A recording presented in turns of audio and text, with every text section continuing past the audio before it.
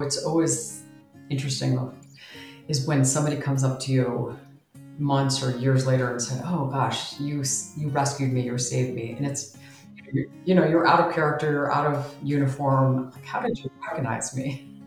You know, this just happened to me the other day at the grocery store. Someone came up to me and like, "Oh, you're Jen. You rescued me, a couple years ago." Thank you for tuning in to another episode of the Voices of Greater Yellowstone podcast. I'm your host, Kristen Oxford. The Greater Yellowstone ecosystem, which spans over 20 million acres across parts of Montana, Idaho, and Wyoming, is a vast and expansive landscape home to remote peaks, wild rivers, and iconic wildlife. As such, it is also replete with opportunities for adventure. There is no shortage of hikers, mountain bikers, climbers, mountaineers, hunters, and more out exploring the landscape at any given moment. With all that space and so many people out in it, there's also no shortage of opportunities to get in a bit of trouble. So, what happens when you fall down a slope and break your leg miles from the trailhead? Or a friend of yours went out for a hike, but it's hours after they were supposed to return and there's no sign of them? Luckily, Greater Yellowstone is home to a number of amazing search and rescue teams, such as Teton County Search and Rescue, whose highly trained members are equipped to respond to emergencies across an unpredictable and sometimes unforgiving landscape. Search and rescue teams are made up of dedicated volunteers specializing in backcountry medicine, missing person behavior, swiftwater rescue, technical rope rescue, and so much more. As a former search and rescue volunteer myself, I was really excited for today's episode where we talk with Jen Sparks, a member of the Teton County Search and Rescue team. Jen has been a search and rescue volunteer since 1998, and she's also a board member of the Teton County Search and Rescue Foundation. The foundation supports the team and conducts mountain safety outreach and education in the greater Jackson Hole community. Jen joined us via video chat from her home in Wyoming, and just a heads up, her dog was in the room as well, so you will hear some signs of life in the background. We spoke with Jen about what drew her to search and rescue, the nuts and bolts of being on a team, the types of training exercises they conduct, and how they stay safe doing it all in grizzly bear country. We'll also hear about a few memorable moments from the field, discover what's in Jen's pack, and most importantly, learn what her favorite knot is. All right, let's jump in, albeit carefully, and learn more about the incredible work that goes into search and rescue operations in the Greater Yellowstone ecosystem. Okay, first up, just go ahead and state your name, tell us where you live, perhaps describe your involvement with the Teton County Search and Rescue team, and then, if you so choose, let us know what you do when you're not volunteering with the team. Okay, great. Well, my name is Jen Sparks, and I have been on Teton County Search and Rescue since 1998. I live in Teton County, Wyoming, in the town of Jackson. And when I'm not volunteering for our search and rescue team, I'm also on several other boards in our county, Jackson Hole Land Trust. I am Snake River Fund, Bridger Teton Avalanche Center, Rendezvous Land Conservancy. I think I hit them all. When I am not volunteering in my nonprofits, I just started my own business. I was in finance for the last 25 years, and I just spun out and I started my own business called Sparks and Rec, and it's helping businesses, entrepreneurs, families integrate more thoughtfully and philanthropically into the valley as they move into Jackson Hole, sort of be boots on the ground. That is amazing. You are a busy gal, and I gotta say, Sparks and Rec, great name choice. Thank you. That's really wonderful. So you've been on the team since 1998. What first drew you to join? So when I moved to Jackson in 1989, I'm really dating myself, I had lived here several years and I wanted to give back to the community in some fashion. So there was a tiny ad in the paper looking for volunteers. I didn't have a background I didn't have a medical background, or, I was sort of still new and fresh to the county. And I just thought it would be an interesting way to volunteer my time and sort of give back. Awesome. What was the recruitment process like apart from just seeing an ad in the paper, how did you actually go from seeing the ad to getting on the team? It was an interview process. They still have my picture from 1993 tacked up.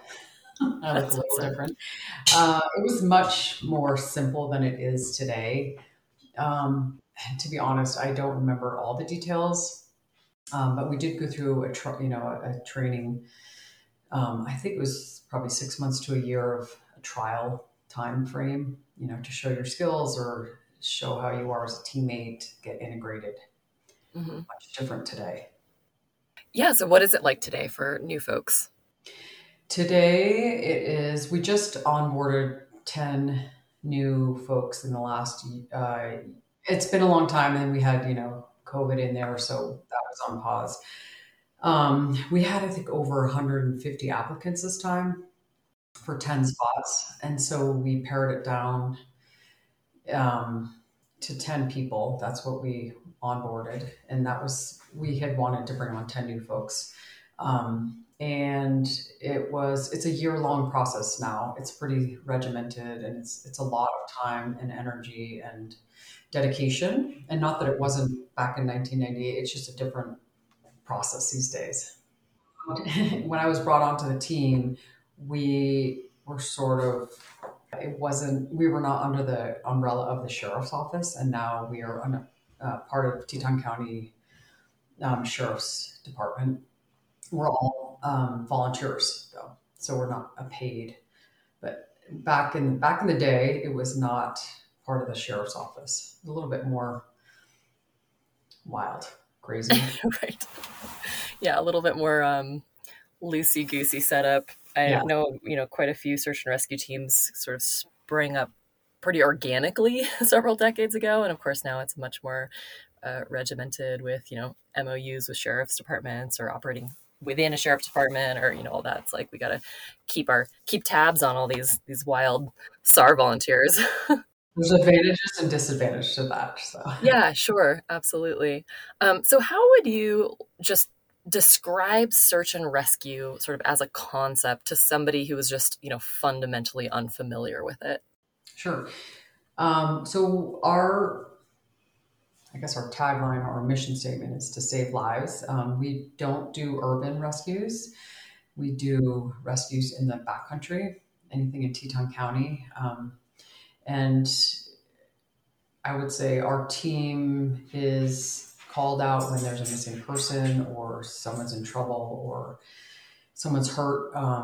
But again, in the backcountry, not in the confines of the town. Mm-hmm. So I'm assuming the sheriff's department, takes care of urban search and rescue, but then Teton County Search and Rescue is deployed to those backcountry situations.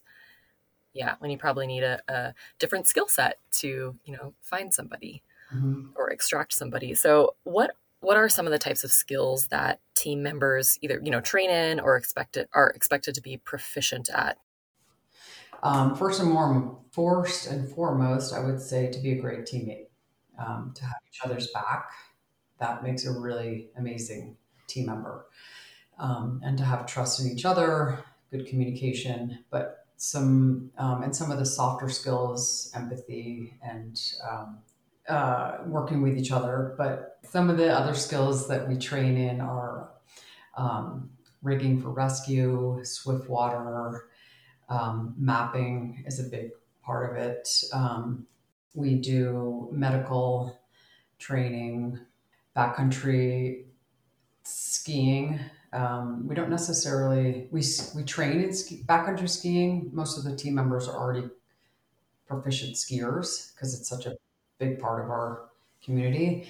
But as I guess backcountry skills in the outdoor or in the wintertime, I would say that's it. I think I got them all. So yeah, a pretty broad array of skills in order to operate in this kind of terrain. Do you have any specific skill set on the team, or is everyone kind of expected to be proficient at all of those things, or can folks actually specialize? I would say there are people on the team that are really skilled in mountaineering and swift water, um, rigging for rescue, etc.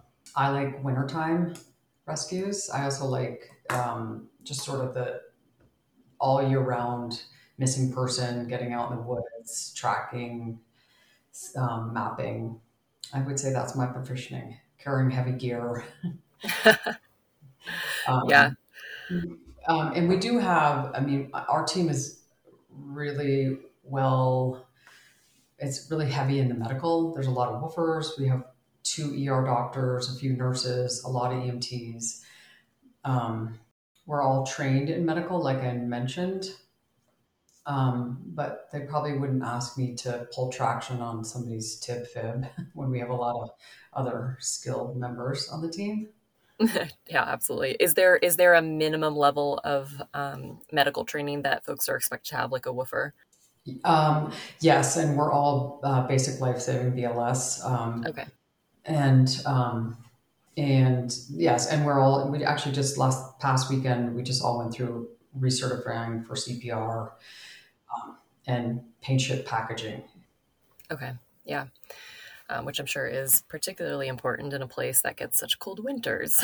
So, and for folks listening who may not be familiar with the acronym, WOOFER just stands for or means Wilderness First Responder. So it's just a type of wilderness medical training that folks can get.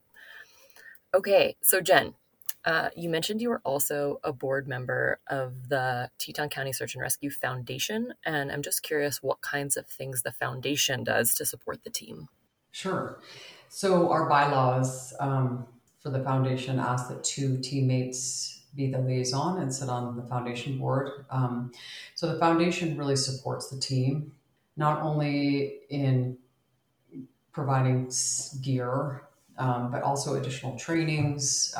You can ask the foundation if you want to go back and get your woofer and see if the foundation would help pay for that. Um, or if you're really into rigging for rescue, they might pay for you to go and take an additional class or course in that. So it's really supporting the team in whatever area that might be, not monetarily, but food, supplying gear and safety gear and education. What a great resource to have. That's really wonderful. It's really amazing. The foundation is goes above and beyond their their duties for sure, and I know that also as a teammate, but also as being a foundation member. So Yeah, I mean, especially I would imagine since search and rescue is all volunteer, or at least in this context, all volunteer, to have that additional support, I'm sure must be really nice. Since, yeah, like you it's said, really folks aren't getting paid. So, yeah, some support with professional development and gear and all that, I'm sure goes a long way. yes. In addition, they do supply us with a stipend, which is nice if you're lacking in whatever you need it for. Your hiking boots burned out, you need a new, I don't know, whatever it might be. Sure. Yeah, because I'm sure Team Gear probably gets put through its paces quite a bit. So probably seeing some significant turnover in hiking boots, etc. Okay, so now that we know a little bit about the team, let's get oriented to place. So tell us a bit about Teton County itself. Like what kind of terrain does the county cover, where it's roughly located within Wyoming, and, leading question here, if there's perhaps any significant points of national interest within the county. Tell us about the county. Teton County is located in northwest Wyoming, very rugged.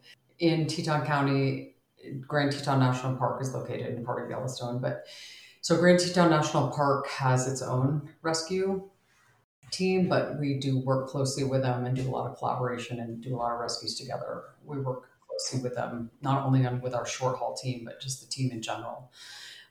We have each other's back that way. It's quite amazing collaboration and crossover. So the terrain is rugged. It's vast. It's a lot of open space. There's a lot of Forest Service BLM land that people recreate on. Areas that have trail systems, but a lot of areas that don't. Yeah. Okay. So big wild country for Correct. sure. Yeah. I mean, the same kinds of things that presumably, draw folks to visit this landscape because it is so wild and magnificent. I would imagine also make for some pretty tricky terrain features when you're talking about a search and rescue operation. Yes, that's why your mapping skills need to be spot on as you're looking for, let's just say for an example, making sure you're reading the map, that it's, we're not going into some sort of cliffed out area or steep terrain. Right. So probably, some of the same hazards that would get folks stuck in the first place can also present some serious challenges for search and rescue personnel. Yes, exactly. Yeah. So what kinds of things does the team do to train for this, to kind of, accommodate and prepare for the challenges of working, in a landscape like this in the Greater Yellowstone ecosystem? Sure. I would say, first, you should have the proper gear. As far as making sure what you're getting yourself into on rescue, you're well outfitted for that, whether it's a 24-hour pack, whether it's the right shoes, whether it's the right layers. So have that. Um, and that's sort of always in the back of your mind when you go out on rescue. It's like, what do I need today? Do I need bear spray? Do I need my Swiftwater gear? So as far as how do we prepare for that? Each rescue is totally different. So everyone on the team is somewhat fit, or if you're feeling like you don't want to go on this rescue or you're not prepared, you can self-select and say, I'll stay behind. I'll get food. I'll help in the IC, which is Instant Command Center. I'll drive the trucks. I'll shuttle. So people are pretty good at self-selecting. If it's an area that you're not proficient in. And as far as training, each month we have a dedicated Saturday that we train, and it's ahead of time what you're getting into. For example, like I mentioned, last weekend was medical training, CPR. So studying ahead of time to see what's needed on that. And then we have a Wednesday, once a month training to sort of prepare for what's coming up that weekend. So, Okay. In addition, we always do supplemental trainings during the month. And then, just being on rescue is considered training. Sure. Yeah. So big time commitment. Even if you never went on a call out, it sounds like it'd be a big time commitment just to participate in the degree of training, which is, comforting and good to know.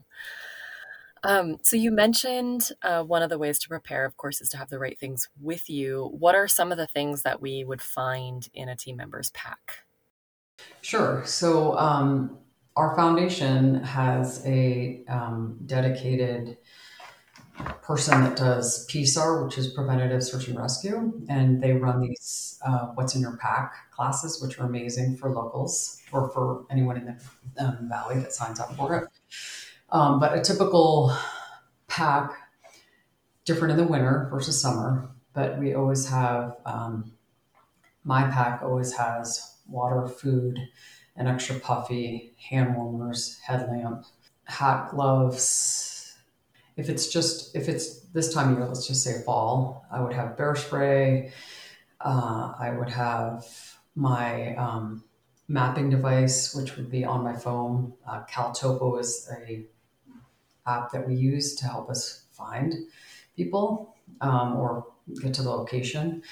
I think I hit the highlights, but definitely extra clothes, extra layers for the patient or for the person that is hurt or missing. That's it. Pretty comprehensive. And of course, you mentioned bear spray. So for folks who don't live in bear country the way that we do, are there any other precautions you would take or considerations? Because not only are you in this sort of challenging environment, but also we have big, somewhat sometimes scary wildlife in this area. So any other things that you have to do to prepare for possible wildlife interactions? We never go out solo. So we're always paired up in 2, 3, 4. So we make a lot of noise, carry bear spray. We talk to each other on the radio, like, hey, we just saw a grizzly, or just saw a bear, there's a moose, etc. Knock on wood, we've never had an incident with a large carnivore or other sort of animals. But we just recently, in the last, I think it's 2 years, we have a bear tactical team that we That's been new, and it's a collaboration between the sheriff office, the Forest Service, a few members on our teams that they train separately. Um, in, because we've encountered some bear maulings and some other rescues, and we thought it would be prudent to sort of step it up a little bit in that area and be prepared if we do. So it's basically this bear tactical team would go in when we know it's a known mauling or if there's a bear involved. So, and the team, this is a specific team that does that, but every one of us is trained with the knowledge of how to deal with a bear, etc. Okay. Yeah. Wow. That is really interesting. So yeah, everybody has to be prepared for the, possibility of a wildlife encounter, but a special tactical team if you know that you're dealing with a Yeah. bear in particular. Yeah. And we just did a training, it was probably 2 months ago, on really how that scenario would play out. So it's a good learning experience. Yeah, I can imagine. Okay, so a bear specific scenario is one thing. What are some of the other types of callouts that the team might respond to? Like, give us some, just broad strokes examples of the types of operations you participate in. So this year's been particularly busy. We have had, I believe, 108 callouts year to date. Just for reference, last year, at the end of the year, we had 105 rescues, so we're already surpassed that, and we're not even into ski season yet. Um, but I would say the last, maybe just looking through the summertime, we had a lot of bike accidents. Had missing hikers. We had dehydrated runners. We've had a lot of horseback accidents. We've had missing people. We've had a lot of river rescues. A few fatalities, unfortunate fatalities in the last 6 months. That's about it. I mean, that's that's pretty intense list. What would you say if you just had to guess? Because I'm sure there's very specific data on this, but just if you just had to kind of ballpark it, proportionally, what would be the amount of callouts that are responding to a person in a known location who is somehow stranded or incapacitated or injured in some way versus actually looking for someone whose location is unknown? I'd say more people that are incapacitated and called in. We have a few missing persons.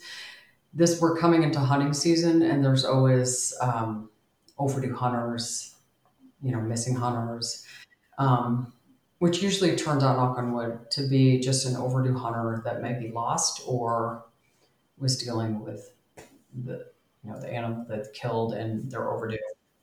But I'd say percentage wise, probably 70% are known location, just missing people.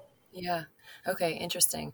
I kind of have to wonder if that proportion is going to kind of continue to change as, communication in the backcountry expands, with folks who have satellite communicators and, GPS devices and they know where they are, but they just are stuck versus like that same person, 20 years ago might have been in a mountain biking accident and also been missing because they couldn't communicate to tell anyone where they were.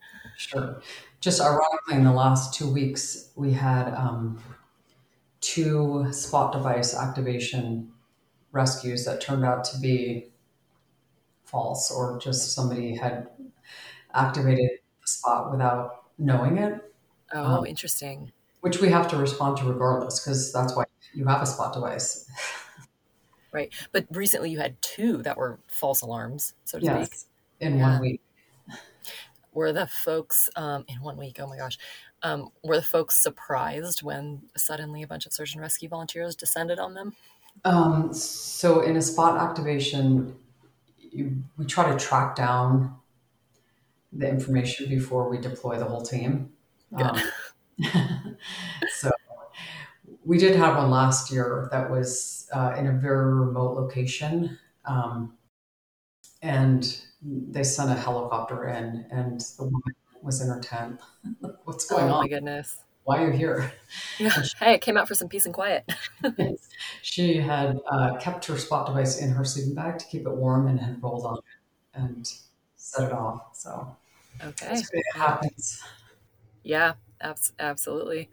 That's pretty interesting though. So I guess keep your thumbs away from your spots in your garments and all that unless you really need them.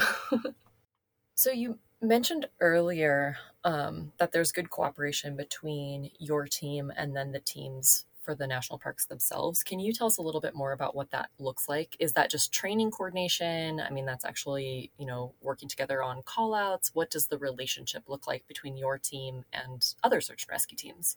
Yeah, so we do a lot of cross training with the park in our short haul team. I'm not part of our short haul team. We have each other's backs on the short haul aspect of it. They train together for that. But we collaborate and we cooperate with not only Grand Teton National Park, but with the Sheriff's Office, Jackson Hole Mountain Resort, the Forest Service, like I said, BLM. So it's great to do Fire EMS, which is our local Fire EMS team as well. It's great to train with them just to see how each team works and to try to have the most successful rescue, which we don't get to do as much as I would like to. Collaboration is with these other teams, but when you do, it's always like a high five, like, it's so great to work with you guys. But so that involves, so we do some interagency training once in a while. That'll, and each team, like, we always invite people to train with us, like the fire EMS or whoever, the park, et cetera. They're always invited to come join the training if they can. Oh, that's great. Yeah, so that's nice as far as getting to know a name and a face, and what their abilities are. Um, I think that would probably it. I think we probably work closest. Actually, that's not true. We work with Jackson Hole Mountain Resort Ski Patrol quite a bit, Oh, because okay. the access in the backcountry. We do a lot of rescues when because the gates are open. And if you are familiar with the Jackson Hole Mountain Resort, um, if somebody skis out of bounds on the south side, it's technically our rescue. If it's on the north side, it's Grand Teton National Park. And so if somebody goes out of the gates and skis into Granite Canyon and gets hurt, we will work together, but that's a park technically in Grand Teton National Park. Yeah, same mountain. Wow, fascinating. Real quick, for folks who aren't familiar with the term short haul, would you describe a short haul operation to us? Sure, that's when a helicopter comes, somebody's hanging from the underneath the helicopter, one of our teammates. They get inserted into a difficult terrain area, assess the situation. The helicopter pilot, will put that person down. Um, our team assesses the situation, packages the patient. The helicopter will come back and pick up the patient and our teammate. And again, they're hanging underneath the helicopter, and bring them to a safe location. So it's a very specialized, specific type of training. You obviously have to be comfortable with hanging underneath a loud helicopter, and it's always cold. But it's actually been a necessity. It's an amazing tool that our team is really proficient in.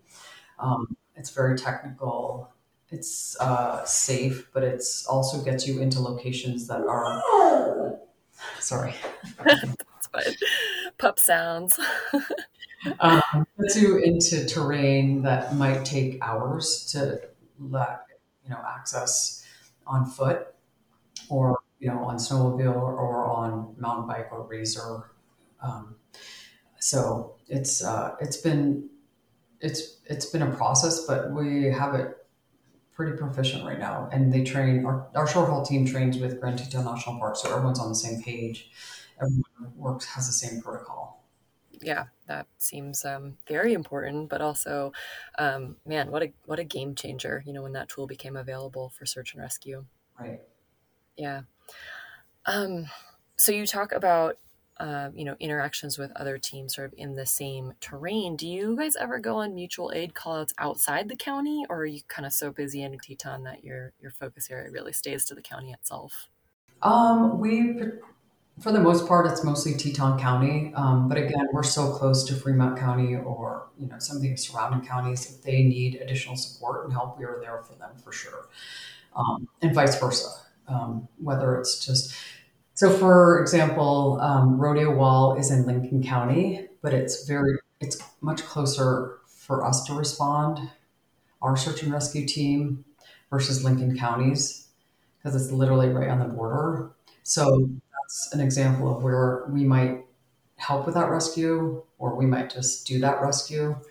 In addition, Teton Canyon, which is like Table Mountain, et cetera, we've had a lot of rescues over there, but it's like an hour and a half for us to get there.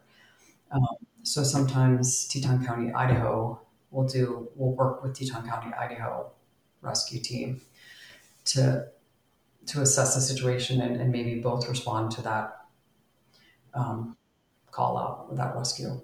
Yeah, no, I mean, that's a good reminder that, the terrain itself, the topography of the land, um, could have a lot more to do with accessibility than, where a county line happens to lie across it all. So good to have that kind of established relationship and be able to move nimbly when, someone's life is on the line. So that's great to hear. Any, particularly memorable moments you'd be willing to share with us from, your tenure on the team? I'm sure you've seen and done quite a lot over the years, but, anything that sticks out either from, just working with the team or on a call out itself, any poignant memories you'd be willing to chat about? I mean, there's been so many rescues over the last numerous years.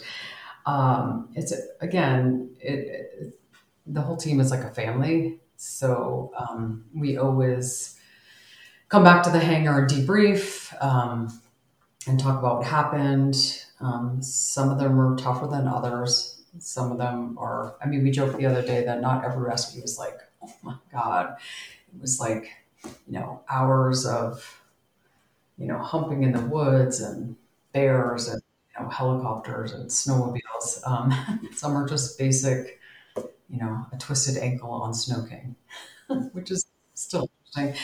But some of the more difficult ones have been maybe we had a local gentleman that was mauled by a bear a couple of years ago. That was a really difficult rescue. Just everything about it. Communications were hard. We didn't have a helicopter readily available. We didn't know where the person was. The guide was local. The client was not. And it was just sort of an unknown. We weren't able to reach the guide that evening. So it was all these questions in our mind, like, is he still alive? Is he doing okay? Did we leave him out? And then of course there was a bear in the area that was, a horrible bear that had mauled a person. So there was that in the back of your mind and scary. I would say someone, in the last, I think it was probably 2 years ago, we had a hunter up in the Gros Ventres that was a really long, difficult rescue, but the outcome was amazing. And to think back, he maybe wouldn't have made it if we hadn't done our magic and it worked so hard as a team. There was a team of us that hiked in a couple hours to get to him. The weather was bad. The helicopter couldn't fly in. He was having really hard medical distress. It was cold. It was snowing. He was a little bit older. And we did everything right. And we packaged him and started the transport out. And we had this miraculous 10-minute window where the helicopter was able to fly in and pick him up. But this was after hours of, we in the back of our minds were like, he might not make it to the trailhead. And so that was a really great one of those where the helicopter took off and we're sort of all hugging and high-fiving each other and like, wow, we really just saved that guy's life. And we did save his life. He was sort of touch and go. I'd say in the last couple years, we had some weird rescues that we don't necessarily or we don't usually deal with like some suicides, which were super sad, and it was hard to deal with a family. Um, we had Gabby Petito. That's not really in our wheelhouse, but we helped with that rescue. And our team was the one that ended up finding her. So that was working with people we don't normally work with, like the FBI, and um, so that was, I wouldn't say it was memorable. It was more like that's not something we normally deal with. Uh, Yeah, and like a case that has that degree of national attention, right in your own backyard, that would be pretty surreal, I would imagine. it's always, I'd say, interesting is when somebody comes up to you, you know, months or years later and said, "Oh gosh, you rescued me, you saved me," and it's, you're out of character, you're out of uniform. Like, how did you recognize me? This Right. just happened to me the other day at the grocery store. Someone came up to me and like, "Oh, you're Jen. You rescued me, a couple years ago, and I just want to thank." Oh my gosh. I'm like, I don't know how you recognize me because I certainly didn't recognize. Well, you were there on the most memorable day of their life, Right, right. probably, and they were there on a, I don't want to say run of the mill day of yours, but certainly, a little bit more of a common occurrence. But that's incredible. That's got to feel absolutely amazing. Yeah. Random question. Have you ever, in your team history, do you think you've ever had someone who went from being a patient or subject to being a team member later? Yes, we have. We've had, and some people are inspired by when and after they get rescued. We've had two or three teammates that have been rescued and now are current teammates. Um, Amazing. yeah. So They're like, I see firsthand how important this is, and now I want to be part of it. But of course, like you mentioned, some rescues or recoveries, I would imagine in particular, are difficult. So, what do you guys do as a team, or what do you do individually? But I would imagine a lot of this happens as a team to cope with the stress and the difficulty of this kind of work. yeah. So we've been working really hard in the last several years on not only psychological first aid, but stress injuries that people um, may encounter post or during a rescue. And it's been a big push for us to sort of take care of ourselves mentally and focus on wellness and how our team is doing in that arena. So, like I mentioned before, when we finish a rescue, regardless if it's, a twisted ankle on Snow King or if it's a really hard recovery, body recovery, we always debrief. And that's a chance to sort of say, like, what could we have done differently? How did we do? When was your oh shit moment? Whatever it looks like. But we also have little pods that we work with that we check in with each other after a difficult rescue just to say, like, hey, how are you doing? You know, what do you need? Let's go for a cup of coffee. Let's go for a walk. Or do you need to talk about it? Or and it's sort of for some people to come around, but I think our team knows that it's really important that to work through some of those difficulties post a rescue. Um, and PTSD is a real thing, and sometimes it's difficult for individuals to recognize that's what's happening.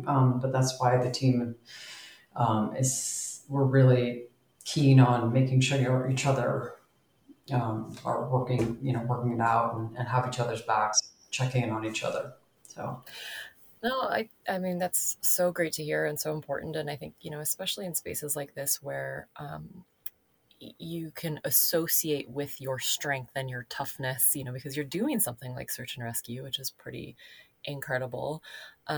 It's got to be hard for some folks to ask for help. So to have a systematized way of making sure that you're checking in with each other, I think is such a, nimble and graceful way of dealing with that. It's just a process. It's just normalized to be there for each other. yeah, and everyone deals differently with it, but it is important for each of us to recognize we are teammates and we need to check in with each other and make sure everyone's doing okay. Yeah. Well, and to call back to something you said far earlier, you said one of the main things skills you need to have is to be a good teammate. You know, it's not really the case that you want individuals who are going to run up a mountain and throw someone over their shoulder and run down. Like, you have to be, kind of a cog in the machine in a way, and to be, play your role, be a good teammate. Now, nobody's trying to be the hero, and I think part of that, of course, is taking care of each other throughout a call out and then afterward. So Exactly. We ask yeah. everyone to take off their expert halo um, Ha, when we show up at a that's well restaurant. put. Their expert halo. I love that. Yeah, perfect. Um, you mentioned earlier, your reasons for joining the team in the first place, but what are your reasons for staying on the team? What's your favorite part about being on the team? My teammates, first and foremost, it's like a family. We count on each other. I mean, to be honest, I have seen some places in this valley I never thought I would go to. It's, I mean, I always take the time and the opportunity to look around and be like, wow, this is going to be a really amazing trail run next week because I've never been back. So I sort of waypoint that on my phone. The trainings are amazing, the skill sets that you learn. Um, I mean, that's not anything. It's you're the accumulation of training in our in our rally. Um, Other reasons to say it's exciting. I mean, we train hard. It's when the pager goes off and you can't go and rescue. It's you're sort of like, oh, what's going on? I try. I've been to the last 6 trainings and now I can't go to these 3 rescues because I'm out of town or busy or um, you know, family obligations, etc. So, and just the knowledge, just knowing that we are giving back to the community and it's a necessary resource that we're providing to people living in the valley. Yeah. I mean, it's really, gosh, to wax philosophical here for a second, it really is a beautiful human thing that on, what could be the worst day of someone's life, a bunch of strangers who have other jobs and families and lives are willing to drop everything and go help. That's a beautiful thing that we humans have constructed for one another. Yeah, I think that I know the community appreciates all the hard work we're doing, and they've been super supportive through not only monetarily but just support from if I wear my coat going into the grocery store, somebody's like, "Oh, thank you for all you do." Wow, that's really nice. You know, So, from, let's say, from a search and rescue perspective, do you have any advice for folks adventuring in the backcountry? and I would, yes, first and foremost, tell somebody where we're going, even if it's your backyard. Sometimes it's a needle in a haystack when someone calls and says, "My wife went on a hike and she's overdue. I think she went on Teton Pass." That's hard. So tell somebody where we're going.